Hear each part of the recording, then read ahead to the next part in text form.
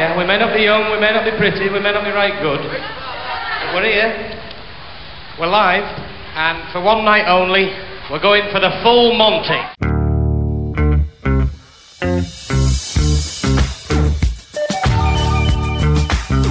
It's Manson Mitchell on the Weekend with Gary Manson, Suzanne Mitchell. A double shot of good conversation with great guests to power up your day. Manson Mitchell, you're on the air.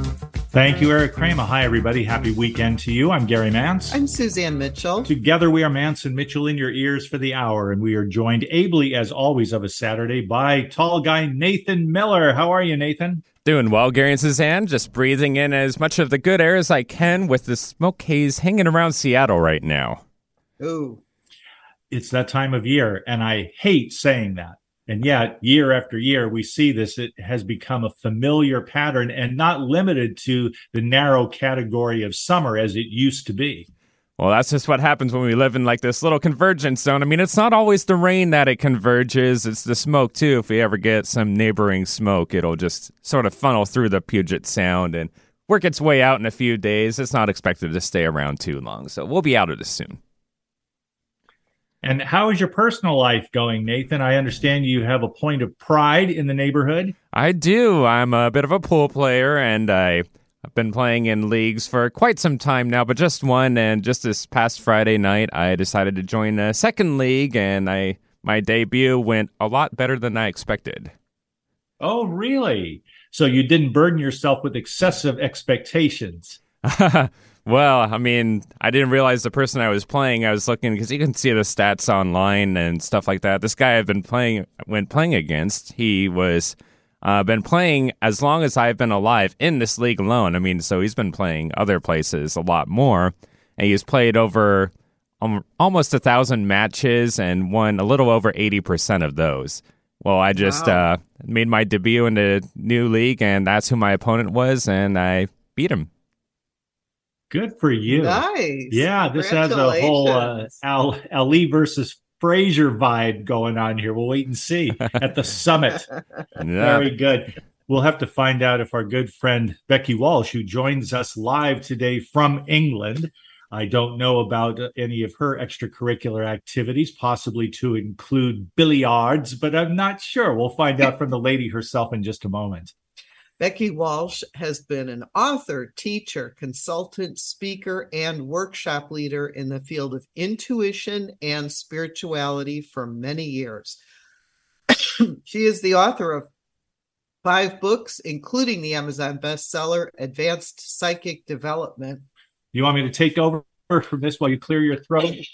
Nothing in here about billiards. However, she is a favorite of ours. We always love it when Becky Walsh joins us. She's insightful, she's funny, she's compassionate, all of the things you would hope for in a human being. So let us say hello on an occasion that actually came about synchronistically, I must say. Welcome, Becky Walsh. Thank you so much. I know it's been very synchronistic, and it's really, really good to join you again. And at a very interesting time for the United Kingdom. Let's just put it that way. It's an interesting time. I was looking at the dates when we learned of the Queen's passing. And I said to Suzanne, I'll bet you that we were not yet born, either one of us, when Queen Elizabeth II became Queen Elizabeth II. There. So we looked it up on Wikipedia, an unimpeachable source of information, of course. And having done so, I found out that Queen Elizabeth became the queen just a couple of months before you were born, Suzanne. Correct. There, and before I was born as well. So we don't know what you folks over there are having to get used to it there, because someone would have to be pretty doggone old to remember the Queen as a princess. And now there is King Charles III. It feels strange over here. How must it feel in London and environs? Oh, just hugely strange. I mean, my mum was 7 when she became queen. And actually, I was listening to the radio the other day, and they worked out that in the life of America, how long the Queen had actually been around for in the life of America. And it was something ridiculous, kind of like just over a quarter of the time that America has actually existed as America. The age of the person suddenly comes into perspective with how long she's lived and what she's seen. So I think it's something like 14 US presidents that she's met. That sounds right. Yes. Yeah, about that. And so England is a really weird place at the moment. And I'll admit, I didn't know her, so I didn't really, it's that idea of association. And you think, oh, well, it probably won't really affect me that much. And one of my roles is in comms in local government. So so I do that kind of part-time because I was into personal transformation for years. I still do all of that. And now I do a town transformation by working in government. And I think it's a really cool thing to be doing. So I was quite involved we were all waiting and thinking, and I could tell, having worked for the BBC, that she'd already died in the afternoon by the way that they were presenting and what they were saying. So I was just waiting for the 6 o'clock news, because there's a thing called London Bridge. And what that means is it's the protocol if a member of the family dies, they're all named after different bridges in London. So she's London Bridge. So you have these secret squirrel meetings about what you would do and what the protocol would be, because you've got like 30 minutes. Well, you've got an hour to change your website to black with a particular photograph on the homepage, 1 hour from point of it being said, your social media accounts. And then you've got something like 2 hours to lower your flag to half-mast on any public buildings. So there's a huge amount that has to happen really quickly. So you can't be having a glass of wine at 6 o'clock in the evening. Right. So we all flowed into action. And then just later on in the evening, it hit me and I just sobbed. I just absolutely sobbed because, like you say, she's been a part of our lives the whole of my life. I see her every day if I spend any money. She's just an archetype of everything that it is to be a queen. So it's a very, very weird time, I think, not just for the UK, but I think for the world, actually. Is the money going to change now? Yeah. So I don't know how quickly. I don't think it can change that quickly. But I went retail therapy today, and I bought a new pair of trousers. And instead of putting it on my card, I spent cash because I was like, going to have to get rid of this. That's my excuse. But everything, even, going to the store, listening to the radio, it's all somber music. It's very depressing. I don't think I can hear another sad song by Ed Sheeran, I'm done, or Adele, done. And in the shop, it's the same. Everywhere is playing really somber music. So you really can't escape the mood of the nation right now. Mm. How do people react to this event, which at 96, the Queen, her days were numbered, as all of ours would be in a similar circumstance. And yet there is still the shock. Oh, that really just happened.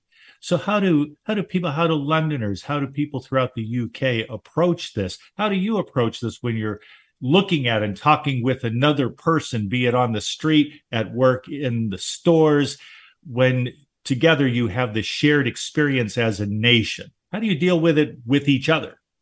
I think, we heard the rumours that she had long COVID and that she was still struggling from COVID. So we all kind of were, it was all these benchmarks. Please let her make it to the Jubilee.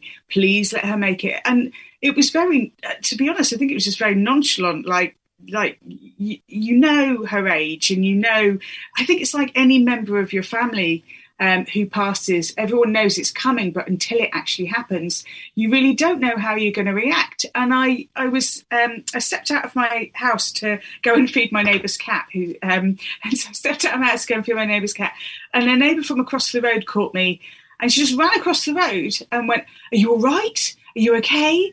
I said, "Yeah, I'm okay." And it's that thing of I know what you're talking about, but we're not going to say it. And then she has this beautiful brooch of kind of the crown and everything. So she obviously is feeling it. So I pointed out the brooch, and she just welled up, just absolutely welled up. And then the same thing happened. I went to go and see, there's an exhibition on, and a friend of mine made a little film for the exhibition. So I went and had a look at that. And a lady who I know came in and sat next to me. And it's a film. And suddenly we started talking. "How are you doing?" "I'm okay." "Well, oh God, it's awful, isn't it?" And then somebody shushed us, so we had to come out. I mean, it was terrible. We shouldn't talk in a film. That's one of my number one rules. But I think it's like we need to talk about it. We can't stop talking about it. I think we're just still in a state of disbelief. And I think as a country, we've felt, I mean, for those of us, I think even if you did vote for Brexit, you regret it now. So we have felt untethered from Europe, and now we have been untethered from our mother archetype. So we are feeling very untethered and very adrift as an island. And I think the next few months are going to be very interesting in the whole psychology of the UK, especially as we're heading into quite significant energy bills, significant kind of cost of living. We are about to have a new pandemic, but our next pandemic, well, not pandemic, maybe hopefully not the whole world, but what's coming towards us now is definitely going to be food poverty, and the like that none of us have ever seen. So we've lost an anchor as we're heading into a time of real financial uncertainty. So scary. I think we're all a bit adrift and a bit scared. I have not heard about this food shortage. What seems to be the problem causing that, Becky? The price of fuel. So what seems to have happened is, I mean, and I think it's off. I think the importing of things has gone up off the back of Brexit. So what we're bringing into the company has gone up. Quite often there's sort of delays and shortages and things not getting to us. So that's happened. And I know it's really weird. I don't feel like I'm actually talking about my own country right now, having this conversation. We've got shortages. And then the price rise. So my energy bills have gone from £600 a year to £1,000 a year. So just like that quick. So also, I think that the interest rates have also gone up. So people are then very worried if they haven't got fixed rates on loans, then all of our interest rates have gone up. So that would be your mortgage interest rate has gone up. Luckily, I tied mine down for 5 years, so I could sort of see that this was coming. And some very sensible people tied down their energy price as well.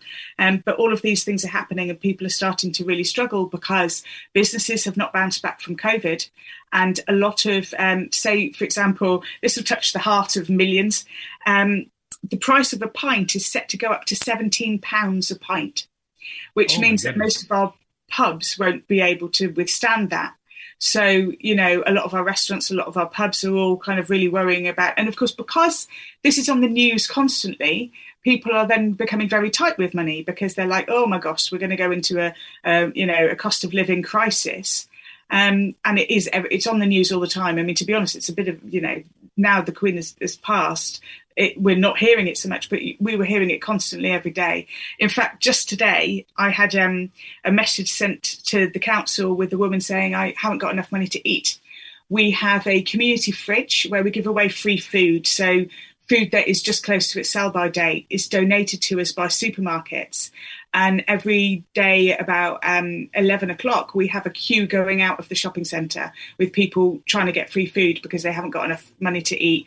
And our food banks are overflowing. And we haven't even got to the bit yet where this is before the energy rises really hit us. And we're already at that stage. Gloomy. It is difficult. And during this is of course, one far overshadows the other. Nevertheless, simultaneously, you have the passing of the torch, if you will, certainly the passing of the crown. Now we have King Charles III. And it was his duty to greet a new prime minister, a lady prime minister. At this very time, I think it was the Queen's last official act was to welcome her. Yes, which is completely mad. And so, I mean, to be honest, those of us who don't vote Conservative were kind of unhappy with Boris Johnson, who has got us into this mess. It was like she lived long enough to boot him out of the door. She made sure he was gone, greeted him. And I can just imagine, because, I mean, obviously, the thing about her is you never got to know what she thought about anything. So she was always kind of, you got her sense of humour, but you never got to really, she was very poker faced about anything that she thought. You can just imagine that if she knew that she was at this particular point of life, she could have said, oh, sort it out, will you, to the next Prime Minister. So, and I think it's so she saw that was the last thing she did was bringing in another female prime minister, which is I think our third or fourth, something like that. So that's very interesting. And then of course King Charles that's going to be hard. King Charles has already met her, so lots of pomp and circumstance today. Lots of listening to the national anthem with God Save the King. It's just strange. And of course, I don't think there won't be another female monarch in my lifetime, but possibly not even sort of like children or grandchildren's lifetime having a female monarch. So yeah, that's another ending point too. When the new prime minister made her remarks upon the Queen's passing, she ended those remarks by saying, "God save the King." And I looked up at the TV and I said to myself, well, that's different. Yeah, it really is. It really affects the national psyche, does it not? It really does. And, and I don't know what to make of that either, because I don't know if that is, when you kind of like think about sort of power dynamics and archetypes, going from that sort of feminine, well, I don't know if I call her feminine particularly, but that female queen archetype into a king archetype. And I think she was archetypal in a number of different ways. I think she I would like to say she embodied everything that there is archetypal about being queen. However, I think she actually created everything that there is archetypally about being a queen. So all of the different elements that you would expect, that grace, that pause, that never showing emotions, that being able to be that sturdy kind of force in that solidness of power, and then having that giggly personality, that sense of humour, that sort of that real grace about it as well. So I think in terms of sort of what we've lost in terms of the balance of story, the story that is the United Kingdom, of what we are made up of and who we are in a transitional period of that. So I think it's quite interesting. And I mean, I think Charles is also very outspoken. So he's been known, he's not allowed to do this, but he's been known to write, one is displeased, letters to, one is feeling very displeased. Writing these letters to our prime ministers. So I think that's quite interesting. I wonder, because obviously he's not allowed to be outspoken, but I wonder if he will be. And also his viewpoints on the environment as well are very strong. And that's another kind of crisis that we're all heading for globally. And I wonder whether or not he will have any influence on that now. Maybe less influence. I know he's got to step back from a lot of his charities and things like that. So maybe less influence than he's had up to his life. I don't know. I think that Queen Elizabeth did look to some of the past female monarchs of her time, Victoria and others before her. But I think she did create herself, and she created royalty in the modern age. Yeah. So as far as keeping a stoic appearance and not getting involved in politics and all of the things that she did, she came of age when her coronation was on TV. And now it's expanded considerably with the internet. And so I think that she actually set the stage there for Charles, who has indicated, he won't be doing his charitable work. He's going to be devoting himself to being king. And I think that he will do well to copy her in large part, and to be coaching and training William, who will likely have a longer kingship were he to take over for his dad. Yeah. It was interesting today, before you came on, we were watching the two couples, the two brothers and their wives, greeting people on the long walk. I learned what the long walk was today. And a 2.5 mile entrance for the people to come and make their petitions to the king or queen. and there they are with at least a mile's worth of people, and they're going back and forth across to one side and the other side to greet as many as they can. But all the commentary is on the two brothers getting along. So it's interesting where that might not have been very much in focus. Now with the change at the top, people will be looking at not only Charles and Camilla, but also at Harry and William quite closely. Yeah, I think so. And I think that they've done a really good job in doing that united front together, because I think that we need it. We need to see them, like that. Because nobody wants brothers to quarrel, especially after the childhood they had, so, and William's very popular. So, Harry's very popular as well because of his kind of like gung-ho kind of attitude. But yeah, I think that that's interesting. There was also a shot today with Charles getting a little bit flustered about having to sign the proclamation, and there was something like an ink dipping thing, and it was in the way, so he kind of like was asking his aide to move it for him, and I did think it was really interesting that he had to ask his aide twice to move it for him, and he was getting very irritated by this thing. And it was the first time I could see he showed any signs of being stressed. I mean, his mother's just died. This must be all just hugely stressful. And he literally just was like, I need this to move, and I can't move it. I can't do anything with it. Then William came and had to sign the same thing, same space on the table, same object in the way. And William just picked it up and put it on the opposite book. Like, I mean, whether or not, there's some kind of protocol about the fact that you can't just dump it on the book that you're not signing, but he just dumped it on the book he wasn't signing so that he had the elbow room to be able to sign. And there was something very kind of, and I could see also Camilla a couple of times, when you've got, this is like the way that my mum used to be with my uncle. So my uncle sometimes would get doddery and overwhelmed about things on a desk. But you reach a certain age where you can't quite fathom what it is that you need to do with it. And so she would come over and move it for him. And it was very reminiscent of that. It made me think about when you're stressed and overwhelmed and you're not in the right part of your brain where you can actually consider what it is that you just need to do with an inanimate object. Whereas William obviously isn't in that kind of flustered place because he hasn't got so much going on.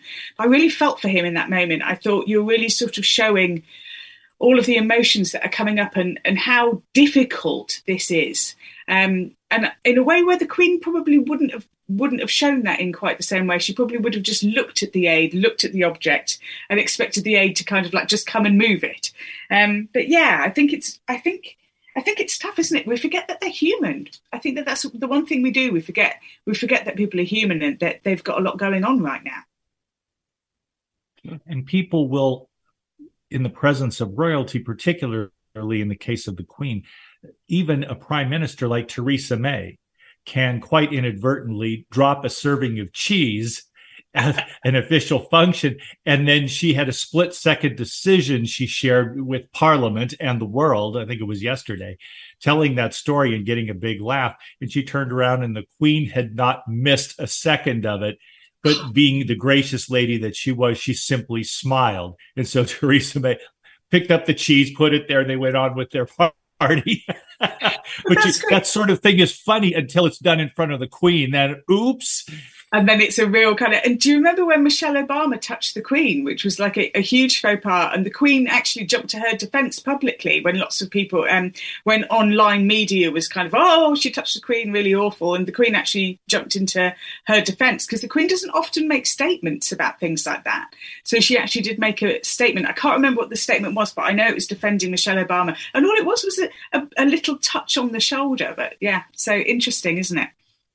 Well, it is, because now I'm showing my age. I remember when Nancy Reagan faced the choice, and it was a big deal back in the day when the Reagans went over there, and President Reagan and the Queen got along famously, in part because of their love of horses.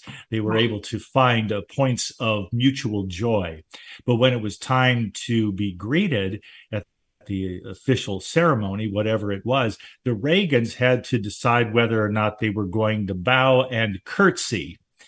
So I believe that Nancy Reagan, and somebody who's up on their history can correct me if I'm wrong, I believe that Nancy Reagan did not curtsy. She extended a warm handshake there and a nod so that she showed respect, but she wasn't going to do the curtsy. And why not? Because we're Americans, damn it. We don't do this kind of thing.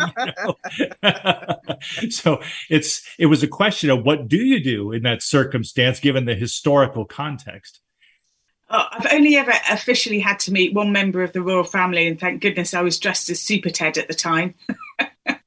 And they kept me in the background. I was dressed as a bear, so I didn't have to go anywhere near her, and I didn't have to shake her hand. So that was Princess Margaret, but that's the only time. And then I've worked on things like the Royal Tournament and seen Diana and members of the royal family at the opposite in the opposite sort of stall, really, in these big arenas where they do these military tattoos. But that's the only time I've ever had to deal with it. I would be all over that. I wouldn't know what to do. I think you'd have to tell me 3 times what you're supposed to do, and I'd still probably mess it up. So I'm really glad, because all of the wording as well, it's not man with ham, it's mom with. I just don't know. And of course now that isn't a problem. I don't know what you'd call the king. Don't know. Is it ma'am? No. So what would the king get called if it's not ma'am? Oh, I'm asking you. I don't know, but do you know? Not my bailiwick. I don't know. But that's an interesting question that every Brit, every member of the UK, every subject, every citizen is going to have to get used to facing. Yeah, I mean, I'll probably never have to kind of like bring it like up, but yes, I actually don't know the answer to that question. So, I'd not even heard the word proclamation until the last few days. I had to look it up. It's like So it is interesting, and I think we're going to go on a bit of a journey. I'm always fascinated by not just individual psychology, but group psychology, because I believe that we're all part of a collective consciousness. So what starts to happen on the collective influences everybody. And so I feel like there is a collective grieving, and whether or not you feel part of it or not, there's a collective, then we've had to cancel lots of events because we're in a period of mourning. So we're in this period of mourning where our websites have to have, black pages or all sorts of stuff on them up until the funeral. And it's just strange to have some things, because it's down to your discretion. So some things have been cancelled, some things haven't been cancelled. So basically anything joyous. So we had circus performers in our local town today that were going to be performing a thing called Whirligig. That had to be cancelled because we're not allowed to have any fun.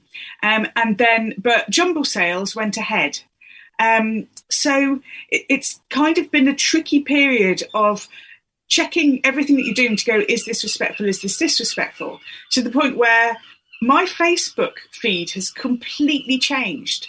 I am only seeing either pictures of the Queen or posts from my friends that are overseas.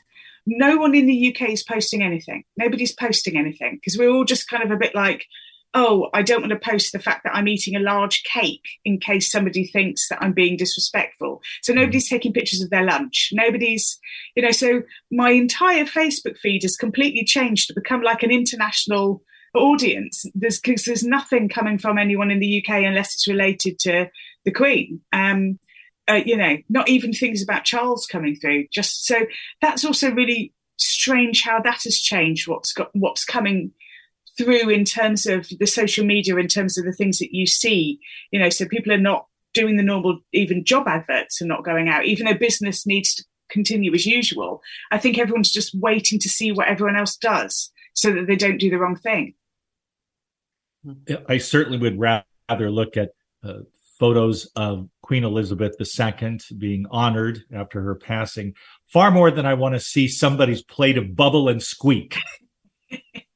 So this is even in a situation like this, there is some benefit to be derived. I don't know what it is with people on Facebook. This is what I am about to eat for lunch. One of my Twitter friends, on the other hand, there a couple of weeks ago, I can't remember where she was, but she decided to go away on holiday, and she had 2 pints of beer sitting in front of her on a table, 32 pounds for the 2 pints of beer. Wow. And she just thought, what world am I living in? Yeah. So maybe it's already started that these prices are going up. I mean, if she's in London, then that might have been the case, because that's like, but this is what we're looking at because of the price of fuel and bringing things in. And yeah, it's really scary. It doesn't mean that I'm going to go out and panic buy cider and store it, but actually that might be a good idea. Start importing vodka or something. I'll bet you could get some good deals if you know the right people. That's for sure. We are talking with Becky Walsh. Always a delight, even today. And this is a solemn occasion. And it was unplanned. We planned to have Becky with us, and then we lost the Queen. The world lost the Queen. And we're here to talk about her, about British culture, the imprint and the impact of the Queen and her generations of rule, and her quiet and very classy leadership, if I may say. And we have some funny stories besides. Give us a couple of minutes. We'll take our one break of the hour, then back with more of Manson Mitchell, more of Becky Walsh, right here on AM 1150. Hi, everybody. This is Anson Williams from Happy Days, and I'm so excited to tell you about American Road. It is the best car travel magazine in the world. They have the most fantastic adventures detailed in each magazine with all your itinerary. We could just jump in the car with your family and have the most fabulous adventures you've ever had in your life. Please, get a copy of American Road and start your own adventure. Staying connected with Gary Mance and Suzanne Mitchell is easy. Just go to manceandmitchell.com for the latest info on topics and guests. Friend Gary Mance and Suzanne Mitchell on their Facebook pages and like the Mance and Mitchell show page at facebook.com/Mance and Mitchell. If you're on Twitter, share a follow with Gary and Suzanne at Mance Mitchell. Join Gary and Suzanne Friday and Saturday mornings at 10 a.m. for an unusual show that covers everything from personal growth to the paranormal.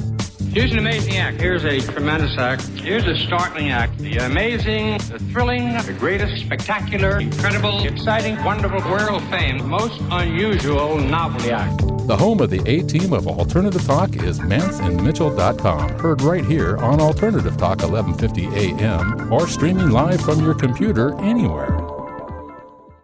Terry Loving wants to help you with your online marketing challenges right now.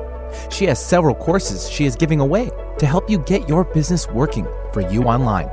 Yes, giving away. WordPress websites are her specialty, yet her technical skills go way beyond that. Check out her blog at terryloving.com or email her directly at terry@terryloving.com. That's terry@terryloving.com. On Friday, Manson Mitchell welcomed Vincent Jenna, psychic therapist and medium who invites you to live the life of your dreams by finding the secret that's holding you back. On Saturday, Kathleen Martin, director of the Mutual UFO Network's Experience Research Team, returns with new information about the abduction of her aunt and uncle Betty and Barney Hill back in 1961. Bringing you fascinating talk since 2007. We are Manson Mitchell, Friday and Saturday mornings at 10 on Alternative Talk AM 1150. Get your daily dose of variety. Alternative Talk 1150. Very good. Thus sings Sir Paul McCartney, knighted by Queen Elizabeth II, as was Ringo Starr. Welcome back to Manson Mitchell and our guest Becky Walsh. Becky, we're talking all Queen Elizabeth all day here today, but you have written several books, and our normal conversation is quite metaphysical. Just let our listeners know the kinds of things that you're up to and how they can get in touch with you if they would like to do that. Yeah, great. So I write books on intuition. I'm just about to run a retreat in the Isle of Man, actually. And the Isle of Man is an island off the mainland of England. And there's one point where you can actually see England, Ireland, Scotland, Wales. You can see all of the kingdoms. Well, it is now kingdoms. Yes, I'm running a retreat on intuition there, which is going to be nice in October. But yeah, so if you want to check out what I'm doing, just head over to beckywalsh.com. And from there, you can springboard into into lots of YouTube content, free online courses on intuition, and lots of really interesting stuff. And I've just started specialising in coaching people with neurodiversity. So that's also quite an exciting thing, because I realised that there was a real lack, for people who've got, say, ADHD, or dyslexia, dyspraxia, that sometimes that the neural pathways don't fire in exactly the same ways, and coaching needs to be adapted to that audience. So I've been studying that and just started working for a company, working with people who are trying to get to employment, but have difficulties with employment because they're neurodiverse, would identify as such. So, yeah, another string to the bow. Yes, you're always into something interesting. Suzanne and I were hoping to rent a cottage in the Isle of Wight if it's not too dear. Oh, great. You can do that. I can come over and see you. That would be lovely. That would be great. That would be a wonderful, wonderful thing. Let me tell you, Becky, that last month, Suzanne Mitchell and I made our first ever voyage, our journey into New York City. Did you? And how did you find it? We went out to, now this is, okay, I'll tell this story quickly. I said, Suzanne, when we get to our host's home, God bless them, they're putting us up for a few nights, turned out to be 5 nights. And they're going to ask us what we want to eat. I'll tell you what, why don't we go for Italian? Only I'm not going to go to some chain there. I mean, we're here in New Jersey. We're across the river. We can see the Manhattan skyline from this gentleman's front yard. I said, oh my God, this is just so amazing there, but let's get some good New Jersey Italian food. And we didn't say anything, but I said to Suzanne while we're still in the car on the approach to our host, I said, I don't want the chains. I want something, they've got to have a name in there like Giuseppe or Luigi. We want that home cooking. So we get there, didn't say a word about dinner. We're just making conversation because this was our first in-person meeting. Lovely couple, the Petries. And Carl asked us, are you hungry? Are you ready to eat? We thought maybe you'd like to go out tonight for some Italian. And I said, well, guess what? I would love to have some Italian. I just don't want to go to the chains naturally. And he said, oh, don't worry about that. We're going to go to our favorite local place. It's called Casa Giuseppe. There. And I said, that sounds good to me. Let's go with your plan. So we had a wonderful Italian dinner. And during dinner, we're finishing up. And Carl says, hey, how about I drive us into the city? We can go to Times Square on a Friday night.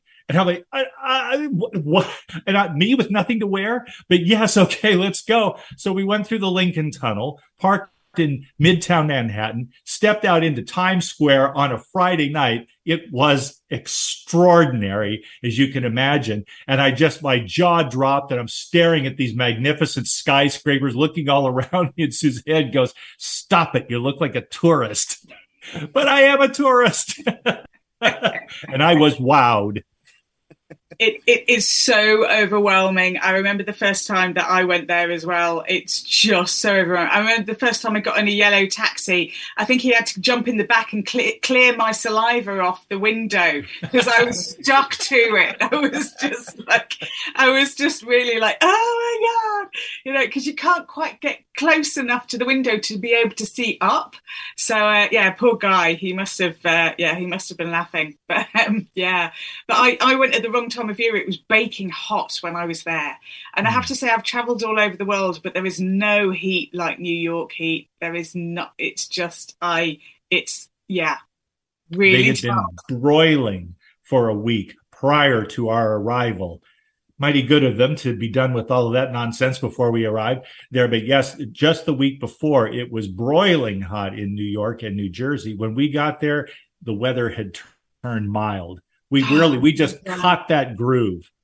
Oh, because I've known it. And it was because I was like, this is great. The accommodation's really cheap. And it's because everyone, if you go and house share, everyone's gone to the Hamptons, apparently. God, I don't even know what that means, but it sounds posh. So everyone's gone to the Hamptons so you can get cheap accommodation where you can just cook inside of a small apartment, which is what I did.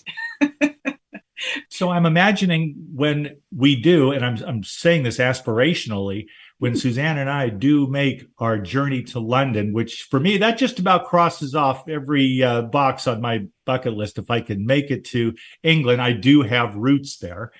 And if we were to go to London, if somebody is going to do that, Becky, let's say they're going to meet Becky Walsh for dinner in town. Let's go into the city and we do that. What are the places? It's a Friday night and you're in charge. You know the place. Where do you take your friends from out of town to go and see London that first night? I would take you to the Ivy. Oh, yes. So the Ivy is where, when you work in theatre, everyone goes to the Ivy. So, I mean, you have to book a table. The food is completely amazing. It's ridiculously expensive. Of course, on me, I'd pay. And but it is like you're sitting at a table where you're kind of going, oh my God, did you see over there? But you try really hard not to. But it is the place to be where it's amazing food, lots of celebrities, lots of kind of theatre people. That is probably where I would take you. That is absolutely the best place. And I take it I'll have to bring a tie? No, I didn't know, because this is the thing. It's like posh, famous people, they never dress up. It's the people who are trying to look posh and famous that dress up, so they stand out. So you have to kind of go in there like, with scuffed knee trousers, like you've been on your knees, kind of really casual, sort of, baseball cap on. You'll fit in fine. Yeah, that'll do it. Let me take this one step further. I don't want to hog the conversation. Sorry, Suzanne, but I did want to make this observation. I have heard from some British friends of mine that to make a big deal, to be splashy, to be awkward to a celebrity is considered a faux pas over there, because one celebrity can be acknowledged and, I loved your latest film or something might be appropriate, but you don't act like a fanboy or a fangirl around them. It's all considered a bit embarrassing at that level. Yeah, you ignore them completely. You completely ignore them. Sometimes you see them on the tube and you just ignore them. You pretend that you haven't seen them, almost like looking away from them. So nobody ever really says anything to them. So they can actually kind of walk around quite normally and nobody really bothers them or says anything to them. Nobody really asks for their autograph. I think that might be different with sort of like younger generation. And if you've got kind of like a pop star or something like that, I think that they can get mobbed. But I think if people know a celebrity is going somewhere. So say, for example, if it's a film launch in Leicester Square, then yeah, you would queue up, you would be asking for autographs, you'd be screaming, you could do all of that. But if they're just like going about their normal business and you see them in a shop or you see them on the tube, you ignore them completely. Yeah. I like that culture. That's the way to do it. We get a little too crazy over here over our celebrities. Parents must have thought that the whole Beatlemania thing was a collective leaving of one's senses there when their children and even grandchildren were just chasing the Beatles down the street going absolutely mad. Were there people at the time, did you grow up hearing that this is rather un-British, not suitable at all? Well, I mean, they took over the world. But this is the thing. If you had the Beatles together, you would chase them and mob them. But if you just had Paul McCartney on a street in Liverpool, you'd ignore him. So they would have ignored him if he was on his own. So it's kind of odd. But if there was like the group of them, then it's a really weird unspoken rule. So when I worked in theatre, I did a show with, just name drop here, I did a show with Kate Beckinsale. And in the show, she'd had her hair cut and dyed it red. And at the time, I looked like her from the back because I had long, dark, curly hair. So she would send me out of the stage door first so that all of the autograph hunters would be running after me going, Miss Beckinsale, Miss Beckinsale, Miss Beckinsale. And I'd be walking really quickly like I couldn't be bothered. She would come out of the stage door and kind of get round the corner. And then I would turn around and go, oh, you mean me? Sorry, I'm not Kate. They'd go back to the stage door and she'd gone.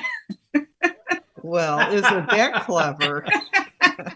The Life of Becky Walsh. That's going to make a book and film. She used to borrow my jacket. I'll just tell you this really quick story because I think that this is really funny. We arrived at a theatre. Normally the changing rooms are backstage, but the changing rooms in this theatre, it was a converted church. So the changing rooms were at the front of house. So I said to all the actors, make sure you've got all of your costumes backstage. So if you've got any costume changes, they need to be backstage. And everyone's like, yeah. They always brush you off. And Kate had this particular line where she had to have this jacket. And the line was, where'd you get the jacket? She says, uptown. He says, I like it. She says, thanks. right? It's just a breakup conversation. Anyway, she completely forgot her jacket, and I'm wearing a jacket. But the only thing is, it was a really hot day, so I've got my jacket on, but with very little on underneath, so just my bra. She knows this. So she's like, Becky, I need your jacket. The scene's coming up. Becky, give me a jacket. Give me a jacket. So in the interest of theatre, I have to take it off, give it to her. I'm sitting there like this, like cueing the show. I can't move because otherwise the sound and the lights don't happen. So I have to be here. So I'm sitting there like that. They're all killing themselves laughing.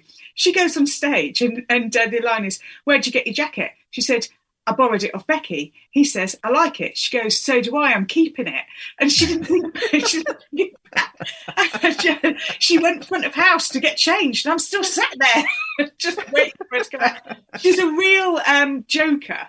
She plays practical tricks on people all the time. I should have seen this one coming, but there you go. I love that story. That's great. From one queen to another. In your wide circle of friends and associates, Becky, do you have those who, however discreetly they might editorialize, say perhaps even now or especially now, we loved and love our queen, we do not love the monarchy, and perhaps this is and speaking of Brexit, maybe this is an exit point for the monarchy to either change in a radical way to become, if you will, democratized, or is it time for us to restructure the relationship between the commoners and the royals? Yeah, you see, this is really a very interesting point because I think, given Charles's history, of course, the death of Diana and the way that she was loved, I think it's really very tricky because I think on one regard, as we're heading into, financial crisis, this is a very expensive extravagance, really, having a royal family. So I think that, on one regard, people argue, but it brings tourists in, it brings money in, and people find it really interesting. It is who we are. It's the backbone of what it is to be British. Lots of those sorts of thoughts. But then there's the question, what actually are they doing? What are they doing? So, and I think that closed door policy where we actually don't really understand the life of the royal family, we don't really understand what they're doing, and also off the back of, I won't go too far into this, but obviously off the back of Prince Andrew and everything that's happened around the rumours around that and how that's been handled, I think it is a really difficult time for the royals to either reinvent themselves, and what does that look like? Or are people going to get to the point where more and more people are anti-royal? And I think nobody's ever been anti-queen, but there's definitely people who are anti-royal that are really against that sort of level of establishment. So I really don't know. And it's weird, as a very opinionated person as I am, I have no opinion on this. And the reason why I have no opinion is because I don't really understand it. Like when I look back on history, like I work for a council and there's an awful lot of pomp and circumstance around the mayor that we have. And there's a lot of very strong religious things. But even like the upholding of the church that goes along with the royal family, now in modern times, that's kind of like seen in a sense as not being inclusive. To the many cultures that now live in the United Kingdom. So I think that there's so many questions around identity is, are we a melting pot, or are we asking people to conform to our worldview, or what are we now? And we're not an empire anymore, like where, and we are quite embarrassed about the empire and about all sorts of things that have happened in our history. Now we're starting to really uncover some of the things that have been covered up. So I really don't know. And I think that this is a shift point that, when we were talking about collective consciousness, I think that we are going through a real shift point in terms of humanity because we have to, because if we continue with this consumer-based life of which, and I think that this is relevant because when you look at the royal family, it's aspirational. You're always aspiring to be one class above where you are. And that should be, but the royal family are the top line. So you kind of go, okay, so if we're living in a consumer society that's always about doing better, having better, being more, growth, we are going to destroy the planet. So in a way, I think that part of the idea of consuming less, living simply, not having as much in order to save the planet, then we also need to dismantle our class structures that lead to this idea of greed, really, that lead to this idea of kind of, we've got the worker bees, the people who are the working class that earn the money to pay for the rich people. And then I think with a lot of the gas and oil prices that are plunging people not only into just poverty, but death because they're not turning on their heating. And yet the oil giants are still making the same, they're making billions.